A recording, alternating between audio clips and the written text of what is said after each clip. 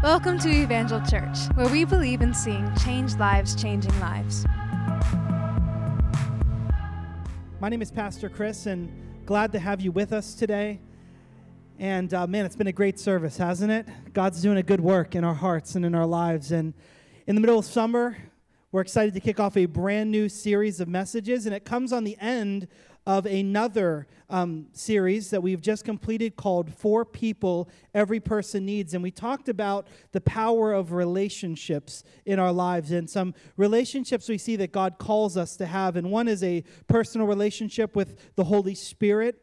Another is a relationship with a Barnabas in our life, someone who will encourage us, and a Paul, someone who will mentor us and pour into us, and finally a Timothy, someone that we would pour ourselves into. And these relationships are important. They help to form us. And one person has said, and it's been repeated many times, show me your friends and I'll show you your future. Our friendships, those kind of relationships, have a way of determining the path that we'll walk in this life.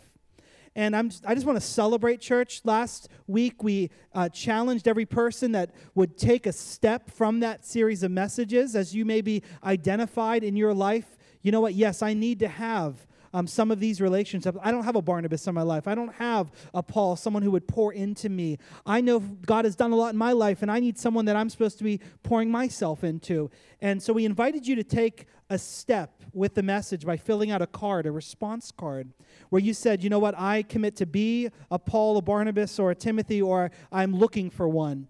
And I'm excited that almost 250 people responded and said, yes, that's me. So church, can we celebrate that?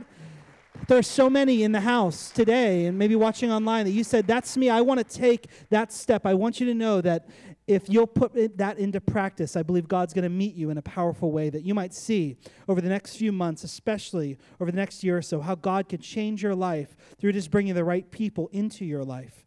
Now, as a point of connection to that, I said, you know, what you need to do next is make yourself available. We're going to have different events and opportunities where we're going to be coming together and connecting. It's in those environments where some of those relationships, some of those friendships might be forged and formed. And so, men, I'm talking to you. Come on, men, look at me right now. I got something I need to put in front of you. You ready? I don't feel like I got like 4 men in the room that are ready. Here's what I need. Men, take out your phones. Come on. If you schedule things on your phone, or if your wife does all your scheduling, wives, would you take this out? Ladies, and put that there in front of you. And would you take down this date? Tuesday, July 25th. Tuesday, July 25th. Write it down, men. Remember it. Because we're going to be having something we're just simply calling a men's night here at Evangel Church. So you want to know what men's night looks like? First, it looks like some barbecue on the grill. Pastor Rick's in. It looks like some barbecue, us cooking out, us having fun. It looks like some games, some fellowship, hanging out. We're going to be out on the lawn here at the church, fellowshipping, connecting with one another. It's going to be a great night that you can just kick back and hang out. And really, we're praying God would just allow us to have a time to connect, to come together, to encourage one another, and have fun as a result of it. Does that sound good? About 4 of you. Come on, men. You said you want to take intentional steps towards growing in those kind of relationships. This is a perfect opportunity for that. So that men's night is going to be at 7 o'clock p.m. Thank you, Pastor Rick. We'll probably be hanging out on the lawn a little before that. It'll start at 7 o'clock p.m., and the cost is most important. Men, it's free. Come on. Come on, somebody. It's free. Some free barbecue, some fun. You don't want to miss out on it. It's going to be a great time. It's going to be a memorable experience. We planned it for a Tuesday night to protect your weekends with family and other things. So I hope that on a Tuesday night on July 25th, you can set aside time, come here at the church, and let's connect with each other. So I know I said that, and our ladies always seem to top us, so I'm sure we'll be announcing some fun event by the end of summer or other times. But the women's prayer night's going to be exciting. Come on, somebody. God's doing some good things, and we want to see just the men's ministry, the women's ministry, the ministries of our church flourish and be places where you can come together and connect with one another. That's our goal. So don't miss out on that. As we segue into this series of messages that we're in right now, the power of habit.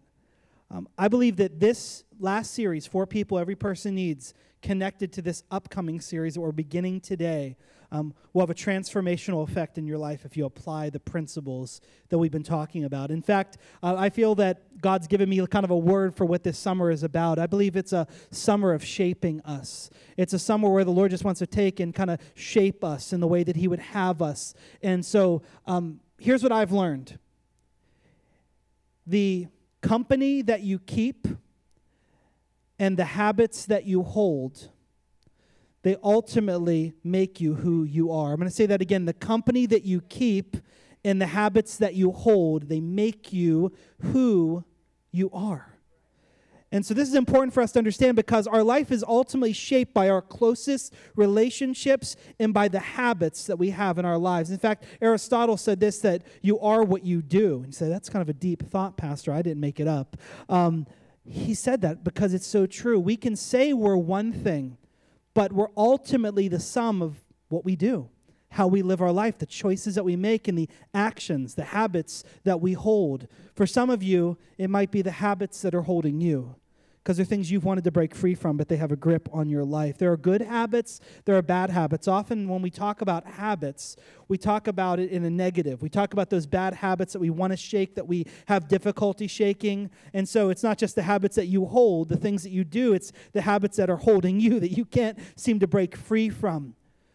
And this is important for us to understand, because if we don't grasp this, if we don't allow this to take root in our hearts, if we don't understand the power behind those habits and that they really are shaping our lives, we could run a risk of really seeing some challenging things happen. We can see devastating things happen if our habits aren't aligned with the life that God has called us to live.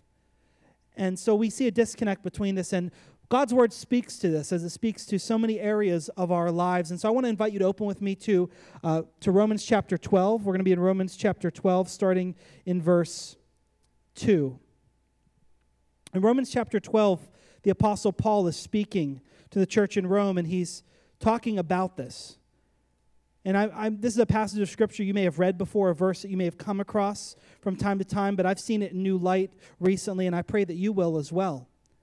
The Apostle Paul, he tells believers in Rome and ultimately to us today, he says this, he says, do not conform, someone say conform, to the pattern of this world, but be transformed by the renewing of your mind, and then, and only then, will you be able to test and approve what God's will is, his good and pleasing and perfect will.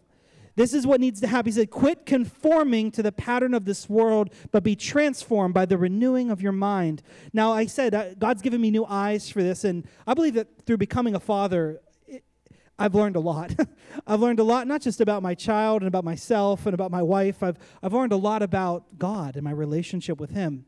And through that, this passage took on a new form when I was playing with my daughter one day. One of the first things that she learned to play with creatively, besides her toys or stuffed animals, and before crayons and all those kinds of things, is this, Play-Doh. How many know the joys of Play-Doh?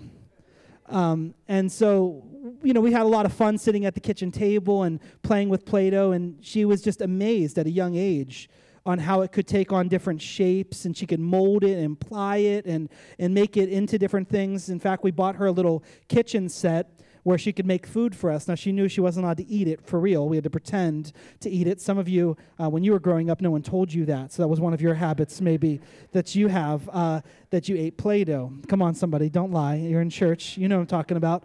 And so, we taught our daughter not to. And so there's this Play-Doh, and she's turning into all these different things. And then we bought this tool here that came with one of her sets. And this is pretty interesting because you put the Play-Doh inside of it, and you kind of hold it here like this. And I don't want to get any Play-Doh on my Bible. Let me make sure they don't make these pulpits so that you can play with Play-Doh on them. Then it comes with this piece here. And what it is, it's a series of patterns. And these patterns kind of look like different things. And so whether it's a circle or it has edges on it or it's meant to be, a bunch of tiny tubes, whatever it is, what you ultimately do, and my daughter learned this at like age 1 or 2, that if you slide this through here and you align it to the right pattern, whatever pattern you choose, when you apply pressure, it shapes it. It conforms it to that pattern. So whatever it is, whatever pattern has been set in front of it, when the pressure is applied, that's the shape that it takes. Are you with me? So this is what happens because we are like clay. In fact, the Bible talks about we're like clay. He's like the potter. And I want you to know there's an adverse side to that. That whatever pattern is placed in front of you in this life, and the patterns are formed by the habits that you have, when pressure gets applied and pressure comes in life, it shapes you, it changes you, it makes you who you are. Some of you look in the mirror and you're like, how did I become who I am? Because something has been shaping you for a long time. You haven't known it, you haven't recognized it in this way, but I want you to know we're like clay. We're moldable, we're shapeable. And this is what Paul says, is quit being conformed to the patterns of this world. Quit letting this happen. He said there's a better way. Be transformed by the renewing of your mind. Allow this to happen. Allow something to change in your mind, which will ultimately change in your heart. And then, and only then, you can begin to understand what God's will, His perfect, His pleasing plan for your life is, what that looks like. And so this is all about the power of habit, is what are we going to be shaped by, church? What will shape our lives? And for some of us, we have to take a look at things that are going on, things that are around us, and we have to say, no more. I don't want to be shaped in that way. I want to be transformed. I want to be who Christ has created and called me to be. I want to live a different kind of life than the one that I've been living. This is the promise and hope of God. This is the promise of His Word, and it's so vitally important. The author, John Maxwell, who is an incredible leader and has written on the subject of leadership very often, he's made a lot of observations about life. And one of them that he mentions in one of his books, and he said it a lot of different times, it has to do with this. He said, many people have uphill hopes, but they have downhill habits. Many people have uphill hopes. That means that your hopes, your dreams, your aspirations, you want to be here. You have plans for your life that are great. You have things that you want to do and have wanted to do growing up that are amazing. And you say, why haven't I gotten there yet? For some, it's because there are some downhill habits that have been holding you back, dragging you down. Here's what it looks like. You may be right here right now when you look at your life, and there's some habits that are downhill habits that have kind of caught you and kept you here. And maybe you began 2017 and you said, you know what, this is where I'm going to be. I'm marching uphill. I'm going. This is the direction that I'm taking. You made the plan. You have the good intentions. If someone's not told you this yet, there is another quote. It says this, that the road to hell is paved with good intentions. Now, what that means is good intentions are good. They're not good enough, though. They will never get you there. And so it says that we have these good intentions. We have these high hopes. We have these uphill hopes. But there are downhill habits. This is what's keeping you here. You may go 6 months down the road when you made all these dreams, all these plans, all these aspirations to get somewhere. And when you revisit yourself, you're not here anymore. You're down here. You're wondering, what has happened? You know what it is? The habits in your life. The company that you keep. They make you who you are. Look around and look back. They say that hindsight is 20/20. So you can look back and you can watch and see. For some, and you said, there's been a slide. I've been falling into things that I shouldn't. I'm not where I wanted to be. In fact, I'm worse off than I was earlier. I feel like I'm going further away. What's going on? Look back and take a look at your habits. Are there some habits in your life that have been unhealthy and pulling you downhill? It's my prayer that over the next few weeks and in this summer that we could address those by the Word of God. And I'm so thankful that there's power in God's Word, and that because of who Christ is, there's power to break every stronghold, to break every bondage, to break every chain that might hold you back, that can help you to overcome any habit that might be dragging you away from the plan and purpose of God and set you on a brand new trajectory. I'm not telling you that just to make you feel good, and I'm not telling you that as something unachievable. Jesus has made it possible for us if we'll take hold of that. And so we're going to talk about the power of habit. And my prayer is that some of those habits that might be in your life that might be holding you back at this season would be gone, and that you would have replaced them with some brand new habits that would move you forward. And so for this to happen, we're going to apply something to each message that we're going to be sharing. Because I'm going to share some habits that I believe are foundational and so vitally important in our lives. And for us to do that, and for us to really kind of apply this word each week, I want to give you 3 letters that you have to memorize, okay? So let's do it. You're going to say it with me? I-R-A. I-R-A. I'm not talking about your retirement or savings or anything. I'm a I-R-A. That's the way that you remember it. Come on, let's hear it with me. I-R-A. R-A. We got it. Good. Good. It's going to be about memorization. It's going to be important that you don't just have it written somewhere, but you remember it. Here's what it means. I is for identify. Come on, say it with me. Identify. The first step is to know that there is a problem. It's to call out what the habit is and to identify it clearly. And so if there's something unhealthy, there's something that's there that shouldn't be there, you identify it and say there's a habit that has power in my life that isn't good, that isn't helping me, that's moving me down and not up. So you identify what that is. They say any first step to most 12-step programs or any program that's going to bring someone into freedom is to really just identify there's an issue. That's the I. I identify. R is replace. Replace. Come on, say it with me. Replace. So we're going to identify, we're going to replace. So you're going to identify what that is, and the goal is really to stop doing that, but not just to stop it, but to replace it with something that is right. For some of us, we have unhealthy habits, and you know what we need? We need not just some healthy habits, we need some holy habits. Some habits that make us more like Jesus, that make us more like God. And so we're going to replace that with a holy habit, with something that will help us be shaped and look more like Jesus as a result of it. That's my expectation, that if you're a follower of Jesus, that your prayer is this: Lord, every day I spend with you, every day you put me here on earth and you put air in my lungs and you allow me to live and breathe, Lord, help me to look more like you. Lord, help me to walk with you. Help me to experience everything you have for me. And so for that to happen, we're going to take away one of these unhealthy habits that have been identified and say, Lord, we're replacing it with a holy habit, with something, Lord God, that helps me walk with you. So I is identify, R is replace, and A is account. You got to account for it. And the best way to account for it is to invite accountability into your life. This is where it connects back to the last series we talked about, that every one of us need a Barnabas in our life. You need someone that you would be able to say, you know what, there's something unhealthy in my life. There's something that I have that I've decided that I don't want to walk in anymore, whatever that might be. And I'd ask you that I'm going to replace it with this healthy behavior. And I'd ask you to keep me accountable. I'd ask you to check in on me. I'd ask you just to give me a call. I want to be able to kind of have someone that helps me. And that's what a Barnabas is doing, meant to be a son of encouragement. Sometimes encouragement isn't always pleasant because they're still going to be encouraging you, and you don't want to get up out of bed and take that 2-mile run, or you don't want to get up and read the word, or whatever it is that you might say, this is going to be the healthy habit now, Lord, that is coming into my life that I've replaced it with. But you have to invite someone into your life that could speak into that. That can challenge you, that can encourage you, that can check in on you. So that's it. Identify, replace, account. We got it? Come on. IRA. Do you got it? So this is it. This is that process that we're going to kind of go through as we walk through this series of messages. And as we do that, you know, the goal of this one isn't to provide you just with some good ideas for some new hobbies or, new things that you can do just in life in general. I really want us to hone in on the foundation of who you are in Christ. And that's so vitally important, that I believe that this summer of shaping, and that's what it's kind of shaping up to be for us through this series of messages, would have a transformational effect on you. Think of it like training.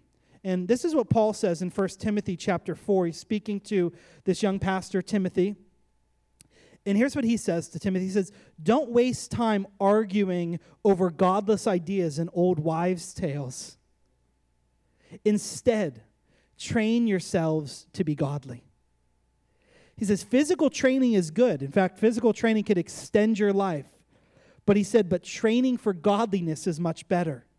It has promising benefits in this life and in the life to come. See, when we do this, it doesn't just have an impact in this life, but in eternity. This is a trustworthy saying, and everyone should accept it. This is why we work hard and we continue to struggle, for our hope is in the living God, who is the Savior of all people, and particularly of all believers. This is God's promise. This is the exhortation that Paul has. He says, you need to train yourself in godliness. Don't just get caught up in the fads of the day, the things that we can spend so much time focusing on. God bless social media and all the things that it does for us, but some of us, man, we're chasing Pinterest down, and we're chasing the newest way to do something, and the newest list of things that, hey, I didn't know that all these, animals are venomous, or whatever lists we're chasing after. You can tell which one I looked at recently. And we look through those and we just spend time. And I feel like, man, if Paul could write to us today, like, man, get your head out of the cloud and like get down to business, focusing your time on things that are going to result for eternity. Like, get yourself down to training yourself to not know all that stuff that's kind of useless. That's what he's saying. Like, quit getting caught up in old wives' tales and all this useless stuff. Get into training in godliness. Allow your time to be consumed with becoming more like Jesus. He said, when you do this, it's going to have a transformative effect on your life. You know, what we're asking today for every single one of us, what we're embarking on in our journey is we want to get down to the foundation of our lives and allow some work to happen there, some work that will change us. For some of us, I said that your habits might be what are keeping you right here when you feel like you're on this downhill trajectory and you want to get up to a higher place, to a different place. But I also want you to know that as you're thinking about that, you have to think about what is at the foundation of your life, because your foundation, just like the foundation of any building, the foundation ultimately determines how high any building can go. You got to think about that for your life as well. Your foundation will ultimately determine how high you can go. And if you go too high on a faulty foundation, you're going to collapse. There will be a great disappointment. There will be a great wake-up call if that foundation is shallow and cannot hold it.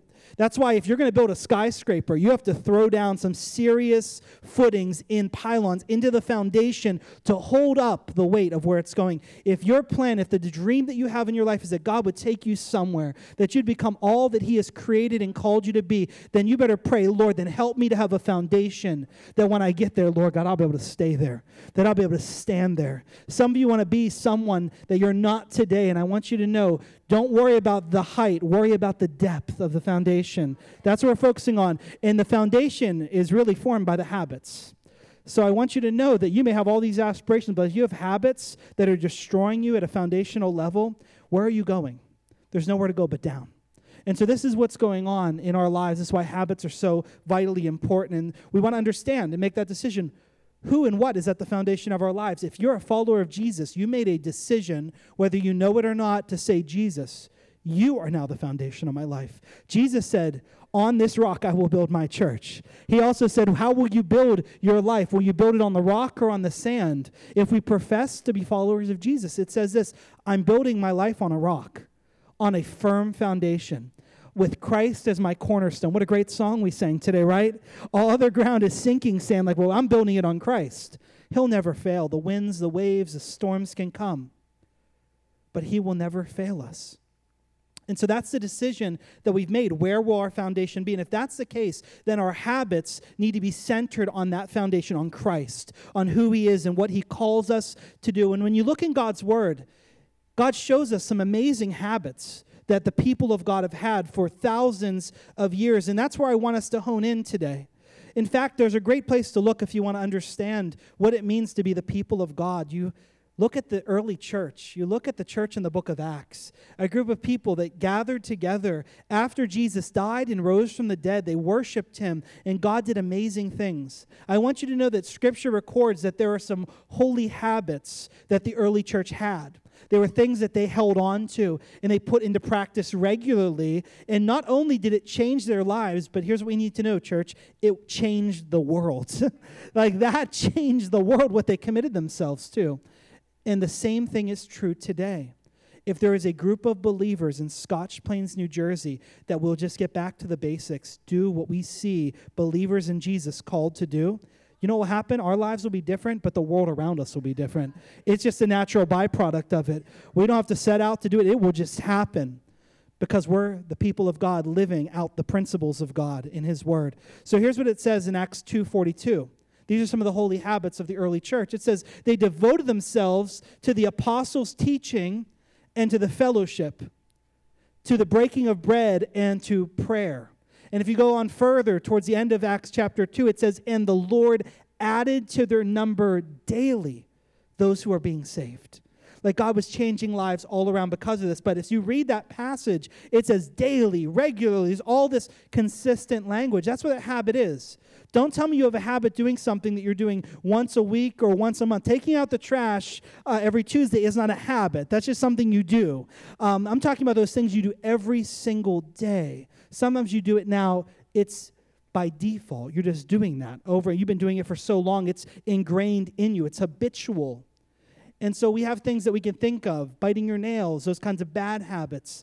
But there are other things that whenever you focus on them, you discipline yourself, you allow them to grow in your life, they can become good habits that are leading you in the right direction over a long period of time. I want to focus on the first habit we kind of see here in Acts 2:42, when it says they devoted themselves to the apostles' teaching. We have an accounting of all the apostles' teaching, and we basically call it the New Testament of the Scriptures. So they devoted themselves to the apostles' teaching, which is the New Testament and the Old Testament, what the apostles are sharing, and really the Word of God. And so we see that one of the first areas that we would focus on if we're going to develop a habit that's going to change the foundation of our lives and move us in the right direction, it's really what it means to be in the Word of God and be shaped by the Word of God. And so that's what we're going to focus on today. Jesus, in fact, when we talk about that idea of foundations, which is a familiar teaching that Jesus had given to his followers, he didn't just say whoever is going to build here or build there. He actually says it like this. He said, whoever hears these words of mine and puts them into practice, he is like the person who built his house on the rock. And whoever listens to these words of mine but does not obey them, he's like the one who's built it on the sand. And when the storm comes, it doesn't matter how nice the house looks, it's coming down. It's not standing the storm. So Jesus, it's all about his word and how we respond to the word of God that determines the foundation of our lives and what will happen in our lives. If you'll turn with me to the book of James, and you'll see it here up on the screen, chapter 1, James picks up on this, the brother of Jesus, and he continues to carry this teaching forward. And here's what James tells those that are reading. He says, don't merely listen to the word and so deceive yourselves. What does he say? Do what it says. Don't merely listen to the word. Go back one verse there. Don't merely listen to the word and deceive yourselves. Do what it says. Now, why did he say listen instead of read the word?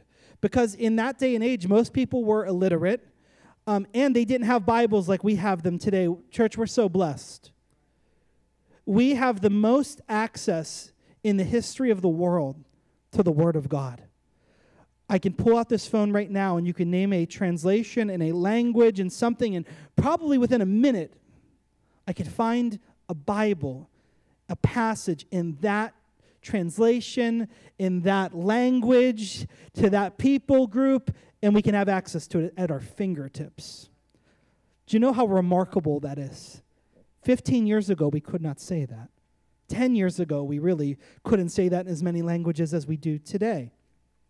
So we have this abundance of information at our fingertips when it comes to the Word of God. It's more accessible than it's ever been before. And so with this, we have that, but the problem is I believe we are the most biblically illiterate generation that there's ever been. I believe we know less of God's Word, although we have more of God's Word around us. So I think that, I'll say it like this, I think God's Word is more around us than it is in us. It's flooding all around us, but is it really in us the way that I believe God would call us to have it in us? And so, for James, when he's saying, he says, don't just listen to the Word of God. And the way that they would hear the Word was through people reciting it. They would get one of these scrolls. They would get the letter to the church in Rome, and they would just read it out loud in its entirety. And the people would listen intently.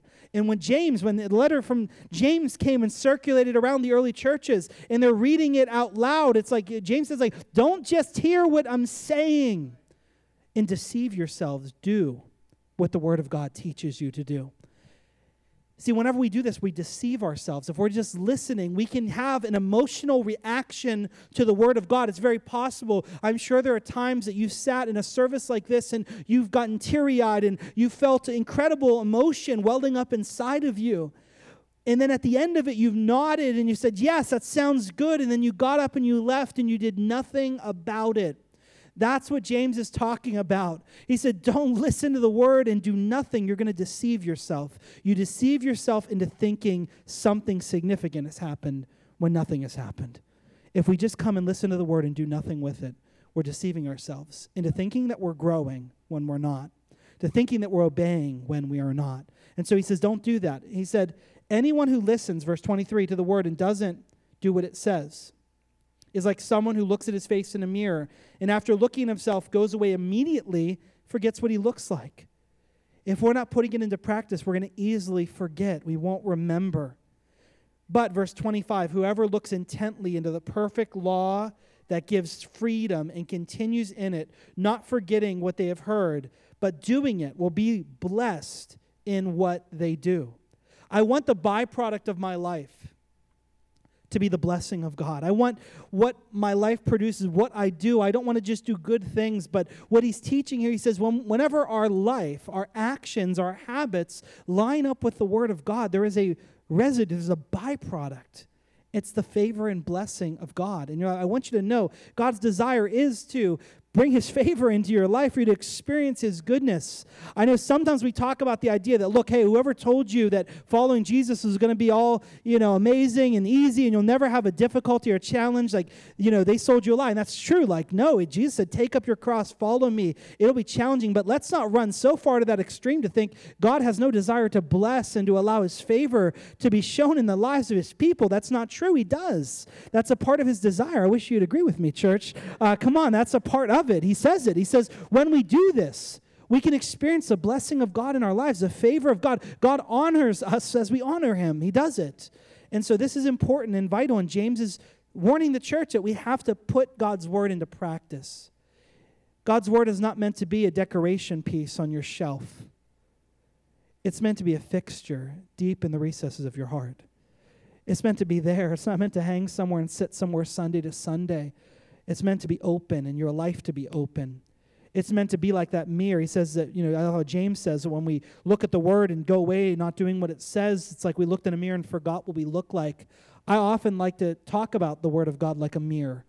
That when we look into the word, we realize as well that we're not looking there just to see God's word and just to understand what someone else was like and just to look at it and think about the people that we know that aren't obeying God's word and aren't doing what's right. We're not looking at it so we can point our finger at anyone else. We're looking at it so that our reflection can be seen. So when I look there, the first thing I can ask the Lord is, Lord, how does this reflect in my life? This is who you call me to be and this is who I am. We allow that reflection to happen and to say, Lord, something's off. Something's off here. Lord, help me to walk in your ways. And it's in those moments that our life is being shaped by the word of God. And so this is the desire here. And there's power in God's word, incredible power. I love how Paul explains it to Timothy in 2 Timothy chapter 3, verses 16 and 17. He says this, all scripture is inspired by God. It's useful to teach us what is true. Ready? To make us realize what is wrong in our lives, and it corrects us when we are wrong and teaches us to do what is right. Verse 17, it says God uses it to do what? To prepare and equip his people to do every good work. I want you to know that as your desire would be to go up and to move in the direction that God has for your life, that it's through the word of God that you are equipped and prepared to do every good work that God has for you, that God has planned for you, that God has provided for you, that God desires for you. But it starts with having God's word at the foundation of your life, that you're in the word, that you're reading the word, that you're studying God's word. I can remember in my life when I came to faith in Christ, I was 15 going on 16 years old. I didn't know anything about the Lord. I had not really ever read the Bible. I knew a couple verses, probably because I had heard them repeated so often. But after I got to know Jesus, I was passionate to know more about him. I really wanted to know who he was and what it meant that I was saved and how my life was different. And I just started opening up the Bible and reading, and I asked people around me, what should I be reading? And they pointed me to the Gospel of John and other New Testament books, and I read the Gospel of John, then I read the book of Acts, and I'm reading, I'm thinking, whoa, this is amazing. These things are happening. I'm seeing people that are being healed, and I'm thinking, can Jesus still do that today? And yes, he still does it today. Wow, Jesus heals. We had a young man who was suffering from seizures that we prayed for at the altar. He was having over and over again, I think daily. Came forward 21 days free, hasn't had a seizure. In 21 days, just last service, like praise, like, does he heal? Yes, he heals still today. Like, this is amazing. And we're reading it. And what happens is God's word is coming alive in that moment. And I'm reading it and I'm realizing things. I'm realizing his promises. I'm realizing who he is and how this thing called faith works. And that's just my early journey with the Lord. I was just trying to get to know him more and more. You know what I liken it to? You know, one of the things that we're notorious for, maybe as humans, but definitely as men, we don't like to read the instruction manual, right? For anything. Are you with me? We don't like to read the directions. We don't like to read the manual. We don't like to read any of it. And I don't know if you've ever had one of these experiences where you're sitting maybe with your spouse and like, hey, babe, whatever it is that you bought and you've been using it for 2 years, did you know this does ... And it's like all these amazing features. And you're like, no, I didn't know that. I didn't know that at all. I've just been using it as a doorstop or whatever it is. We are, so underutilizing whatever it is that we have because we never looked at the manual. Are you with me? And I think about that. I think about that for my car. I think it's like, wow, did you know about all these features? Like, no, I just do get from point A to point B. I want you to know that there is a manual, an owner's manual that we have received. And it doesn't just tell us what's good and what's bad and how to fix it when it's broken. It tells us about some of the incredible things, the incredible promises and features of the life that we have and the incredible things that the God that we serve can do. And it's like we should be reading that and saying, did you know God does that? Did you know God can heal? Did you know nothing's impossible for him? Did you realize that whenever we're tempted, he won't do that? Did you realize, what would it look like for you to have new eyes looking at God's word? And not just realize it's just a book of antiquity. It's not. It's living, active. It's alive, and it makes us alive. And when we read it, we should be realizing God's promises are yes and amen. And we got to quit getting by just trying to get from point A to point B. Let's figure out the features of this Christian life and figure out what God has called us to. That's what it's about when we get into his word. And I can remember that journey for myself and learning the word of God and learning more about him. And that journey took me to a place where in my desire to know more about him, because I'd read some of these passages and I didn't understand what they meant necessarily. There are parts that confused me. And with that, I started asking questions. And because I asked so many questions, my pastor, who had poured into my life, said there's a new ministry that we're going to be starting that's for teenagers called Bible Quiz. And you can be a part of Bible Quiz. And during that, you get to memorize different verses of Scripture. And so I really got involved in that area because I wanted to learn more about God and his word. And it was a lot of fun. And you got to compete and have matches and score points and things like that. But the whole ministry centered on memorizing books of the Bible. And so the first time and season I was in it, I was only in the Lord months, maybe a year, when I got involved. It was the whole Gospel of John that over a year you had to memorize. And so I just want to tell you, I did not memorize the whole thing at all. I probably in the whole season scored like 75 points, which you may think that's really great. Well, you get 10 points for every question you answer. And they take away 5 points for every one you get wrong. So that means I answered 8 and got at least one wrong. I probably answered about 20 and got a bunch wrong. So that's what happened during that season. And I enjoyed it, though, because I was learning more about it. And then the next season, I committed myself and I studied and I memorized more of God's word and Scripture. What's amazing is that today, church, years later, I could still quote those verses to you, so many of them. They come right to my mind. In fact, someone said something I'm going to share with you in just a moment to me in the hallway, and I said, hold on, there's a verse. And I went back to a verse that I'd memorized when I was a teenager. I said, that's what I need to tell the second service. I didn't have to go into my Bible and look it up. I didn't remember the reference, but I remembered the whole substance of the passage that was there because earlier on I had hidden it in my heart. And I want you to know that it isn't just about reading the Word of God. I really want to encourage us to take it a step further because for thousands of years, the way that the people of God interacted with the Word of God was they committed it to memory. In fact, young Jewish boys that were growing up in the Jewish faith, they had to commit the whole Torah to memory. And they would commit so much of it to memory, and often by, I think, the 12th birthday or something around there, they would need to memorize the first 5 books of the Old Testament. They need to commit to memory and be able to quote it from their own memory. Amazing. But I want you to know it has an impact. It's transformative when that's happening. It changes everything. And so we read in Hebrews chapter 4, verse 12, it talks about this about the Word of God. It says, the Word of God is living, it's alive, and it's active. It's sharper than any double-edged sword. It penetrates even to dividing soul and spirit, joints and marrow. It judges the thoughts and attitudes of the heart. Here's what happens when the Word of God is memorized. When we've committed to memory, when we have it in our minds and it falls into our hearts, something changes. Because here's what it looks like if we're truly saying, Jesus, we're going to do this. We're going to have this habit of being in your Word and building our life on the right foundation. Here's what it does not look like. We don't just go on living our life and then every day go back to the Word. I mean, it's a part of it, but it can be frustrating. You live your life, you do whatever you're doing, then you come back to the Word and you read and you say, oh my goodness, I just did the thing it said not to do. It said, don't do this in anger, and I totally did that. And you're just making an accounting for all the things you missed. You pray, you repent, all right, Lord, I'm not going to do it again. You come back, there's some other thing. Oh, no, I didn't do that.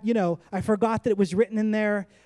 It's not just about us coming back here and looking back through and reading and seeing, but as it's committed to memory, something different takes place inside of our hearts.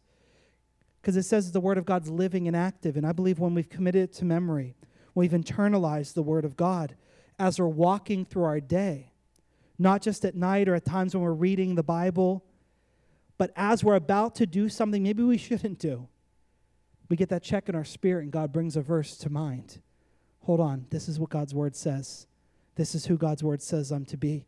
And in that moment, you can make a decision that has been shaped by the Word of God, living active in you. It says that it judges the thoughts and attitudes of the heart.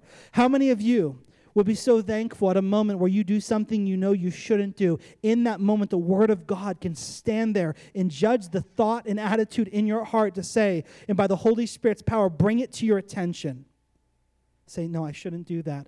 I shouldn't walk in that direction. I want you to know it'll save you a lot of grief, a lot of heartache. It's transformative when that happens. Here's what Psalm 119:11 says, I have hidden your word in my heart that what? I might not sin against you. What's the purpose? That we wouldn't sin against God. That's why we hide His Word in our heart. We don't just need to return to it daily, but we carry God's Word everywhere that we go. And I want you to know that it's close here, but it's closest when it's in our heart, when we've memorized it and internalized it. And so this is vitally important to our journey, to who God has called us to be, who God has created us to be. When we have God's Word, we have a lamp, the Bible says. It says a lamp unto our feet, a light unto our path. It illuminates where we go. We can see clearer when we have the Word of God. It's like a compass. It navigates us. When we have God's Word, if we are called to a journey with Christ, everywhere we go, God's Word can help lead us and guide us. For some of you, you might be like me, you have a lot of books on your shelves. And we have a lot of books. We have books about marriage. We have books about parenting. We have books about prayer. We have books about our finances. We have books about all of these different things. I want you to know we could save a small fortune because God's Word speaks to every single one of those areas in our lives and speaks better. Man, that was weak. First service got what I was talking about. I want you to know you have all of that, and I'm not even saying anything's wrong with all of that, but aren't we so quick to run to those areas and those solutions and not remember that there is an abundance of wisdom in God's Word? You want to know about how to love others. You want to know about relational conflicts. You want to know about how to serve. You want to know about how to pray. You want to know about finances. You want to know about decision making. You want to know about all kinds of things. You go to God's Word, and guess what? You see Him teaching us through wisdom literature and all these different passages. But then also as you read in different narratives and different stories that unfold, you distill principles from God's Word that are timeless, that apply to you right where you are today. I'm so thankful that the Bible says Jesus is the same yesterday, today, and forever. But here's what I also know to be true, that if the Word of God is living and active, God's Word is applicable yesterday, today, and forever.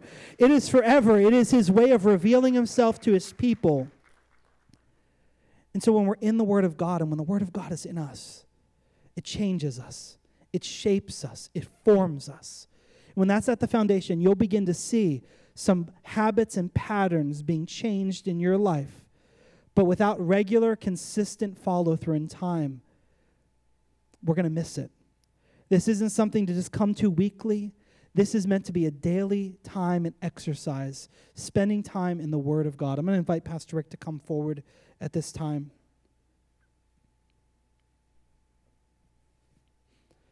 I'm going to invite you to make a decision today, because every single one of these messages that we're going to be sharing with you, my prayer is that they're all applicable messages. They're applicable to you. It means that there's an application, meaning that there's an action on the other side of it. How sad would it be for us to have heard what we just heard and read what we've just read and heard the exhortation from James to say, don't just listen to the Word of God. Do what it says. And we would do nothing about it. And so I want to invite you to take a step with me.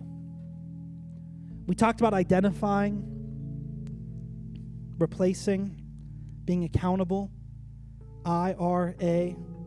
You got to identify, maybe there's a habit in your life, something that isn't healthy, that isn't moving you forward, you're spending some kind of time. It doesn't even need to be a big bad thing that's causing all kind of shame. There might be some of those things and habits in your life that are holding you. God wants to bring freedom into your life from that, but others, there may be things that may be okay in your life and, it's not hurting anyone, it's not really hurting me, but as you pray about it, you realize it's holding you back, that you can't keep doing that and get to where God's called you to be.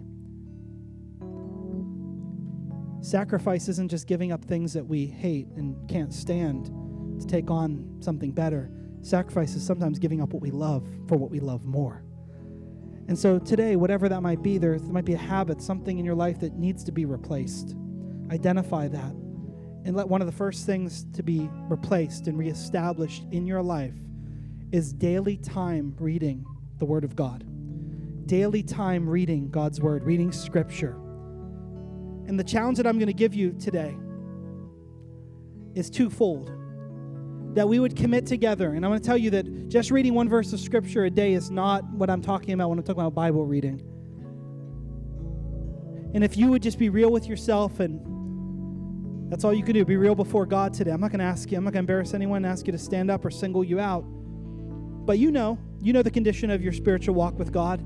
You know where your priorities lie. You know how you spend your time each day, each morning, each night. What I'm going to ask you to do, if you're going to really want to unleash the power of a holy habit in your life, commit to reading the Word of God. I'm going to ask you as a starting point. I don't know where everyone is today, but as a starting point, if you just be honest to say, my Bible reading is inconsistent at best, will you commit daily to reading the Bible for 10 minutes? 10 minutes a day. That's all I'm going to ask you as a starting point. 10 minutes a day. You'd be amazed at how much you could read in 10 minutes. You could take it at any pace you want. I didn't want to give you a number of chapters or anything. No, just set a timer on your phone somewhere if you want and just read for 10 minutes. Just take in the Word. We're going to get into some other practices that can happen around that time when you're praying, but would you, starting today, starting tonight, or starting tomorrow morning, would you make that commitment every day? Lord, I'm setting aside 10 minutes. I'm going to replace something old in my life that I know isn't benefiting me, and this is what's taking that place. 10 minutes in your Word. Watch what God does to begin to shape you through that. The second thing that I want you to commit to do is not just to be in the Word, but to have the Word in you. And so one verse a week memorized. One verse. Can you do it, church? Come on, one verse a week. What will happen? You'll be amazed at how much of the Bible you've read in a year, in 6 months, from 10 minutes a day. You'll be amazed how many verses, 52 verses in a year you could have memorized. And as you commit that one verse to memory, you're just repeating it, you're just looking at it. It could be, I know many of us, maybe through your Bible app. If you don't have a Bible app on your phone, YouVersion is, I believe, the best one out there. There are many great ones you could download. You can get into a Bible reading plan. You can go online. I mean, again, the Bible is so accessible to us today. If you want to learn more about the Bible as you're reading and understand about it, go to the Bible Project. Search for that on Google, and you can learn some incredible things along with your reading. But as you're reading, maybe you get verses of the day that pop up. Each week, just pick one of those verses. Maybe it's just that's the way you're going to do it. Pick one verse, pull that out, print it, write it somewhere, and just memorize it by the end of that week. Then move to the next week and the next week, and watch how many verses of God's Word start to find their way into your heart, help you, shape you, lead and guide your life. Amen? Amen. Would you bow your heads and your hearts with me this morning? And I want, for those of you that are making that decision, I want you just to begin to just pray and just ask the Lord to help you, the Holy Spirit to give you strength to make this commitment, to allow this new habit to be formed and forged in your life. For some of you, if you already feel that 10 minutes isn't enough and you want to continue forward and extend that goal, put it wherever you'd like. I'm asking for everyone, though, to make that commitment to allow God's Word to shape your life at least 10 minutes a day. Begin to pray about that. Begin to ask the Lord to help you, give you strength, wisdom, clarity. Just begin to ask Him. But for others, I'm going to talk to you for just a moment. You're in the room today, and all of this is great, but none of it will matter if you haven't made the first and greatest choice in your life. God's Word is full of incredible promises, and the greatest promise is this: that although the wages of sin is death, the gift of God is eternal life through Jesus Christ. The greatest promise God ever made is this: that you could bring your brokenness and your sin and your shame and your past, you could bring it to Jesus. And because Jesus died and rose again, He has offered you the gift of forgiveness and freedom from your sin. And today, if you don't have a personal relationship with Jesus Christ, if you've never asked Him to come into your life and forgive you of your sins, that's the first and greatest decision that you make. Before anything else, you make that decision to put Him first and watch how your life will be changed as a result of that decision. But that defining moment, it requires a decisive action. And that action is you to actually make a decision to follow Jesus with your life, to accept the gift of His forgiveness, to confess your sins to Him, and place your faith in His incredible work and His incredible grace in your life. And so I'm speaking to somebody today that maybe you're far from God and you've never done that. You've never made that decision. Maybe you've been very far from God for a long time, and today's a homecoming event for you because you're ready to turn your life around and come back to Jesus. Whatever it might be, with every head bowed and eye closed, I want to invite you to respond right now, to let me know that you'd like to give your heart to Jesus. And if that's you, without anyone looking around, just lift your hand high above your head, and I'd love to lead you in a prayer. If that's you, just lift your hand above your head right now. Say, Pastor, I want to follow Jesus. I want to experience what you've just talked about. I've never invited Jesus to be my Lord and Savior. Lift your hand up right where you're at. I see your hand in the balcony. Is there anyone else? Praise God. Amen. Praise God. See hands on the main floor here as well. Praise God. And I can't see everyone. If you're online watching somewhere else, lift your hand up right now before God. Don't worry. Just call out to Him. Reach out to Him. I'm going to pray with you. Repeat these words from the bottom of your heart. Repeat them with me. Let's all say it together. Lord Jesus, I ask you to come into my life. Forgive me of my sins that have separated me from you. I believe that you came and that you died a real death, and you rose again so that I could be forgiven. Thank you for forgiving me. Thank you for leading and guiding me. I will follow you all the days of my life. In Jesus' name, amen and amen. Church, can we celebrate with those that made that decision today?